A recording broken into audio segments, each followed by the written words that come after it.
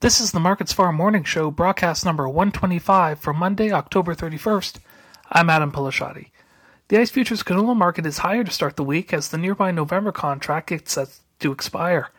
Crude oil is softening Monday morning due to weak economic data from China, but production cuts from OPEC are expected to begin in November.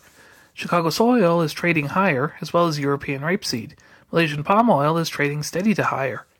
The Canadian dollar is losing 0.3 of a U.S. cent on Monday morning. Some parts of Alberta and Saskatchewan will see precipitation in the form of either rain or snow on Monday, with high temperatures failing to exceed 10 degrees Celsius. In southern Manitoba, the forecast is sunny and around 14 degrees. The November canola contract is up $19.30 per ton at $928.40, while the January contract is higher by $19.80 per ton at $883.70. In the U.S., the announcement from Russia last weekend that it will withdraw the agreement to allow Ukrainian grain shipments on the Black Sea is fueling a rally in commodity prices.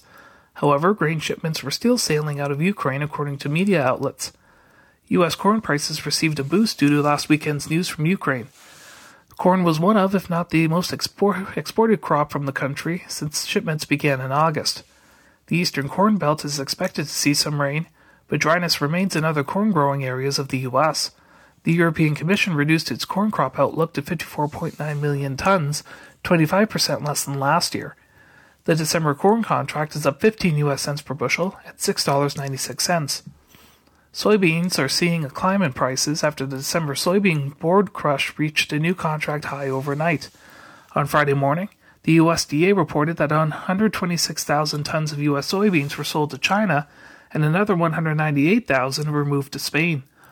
Markets are waiting for a bumper crop from Brazil, as well as the USDA's monthly soy crush report, expected to be similar to last September. The November soybean contract is up 10 U.S. cents per bushel at $13.98, while the January contract is up 9 U.S. cents per bushel at $14.09. Wheat prices were the most affected by Russia's announcement, causing major price movement. While reports of some shipments sailing out of Ukrainian ports put some pressure on prices, many other ships are still stranded. Meanwhile, Argentina's wheat crop is seeing some damage due to drought, while Australia's has quality concerns due to excessive rains and flooding. The USDA's first winter wheat crop rating of the growing season will be released later this afternoon. The December Chicago wheat contract is up 52 U.S. cents per bushel at $8.81. The December Kansas City hard red wheat contract is also up 52 U.S. cents per bushel at $9.77. The December Minneapolis spring wheat contract is up 39 U.S. cents per bushel at $9.84. That's a look at the ICE futures in U.S. markets for Monday, October 31st. In Winnipeg for Markets Farm, I'm Adam Pilasciatti.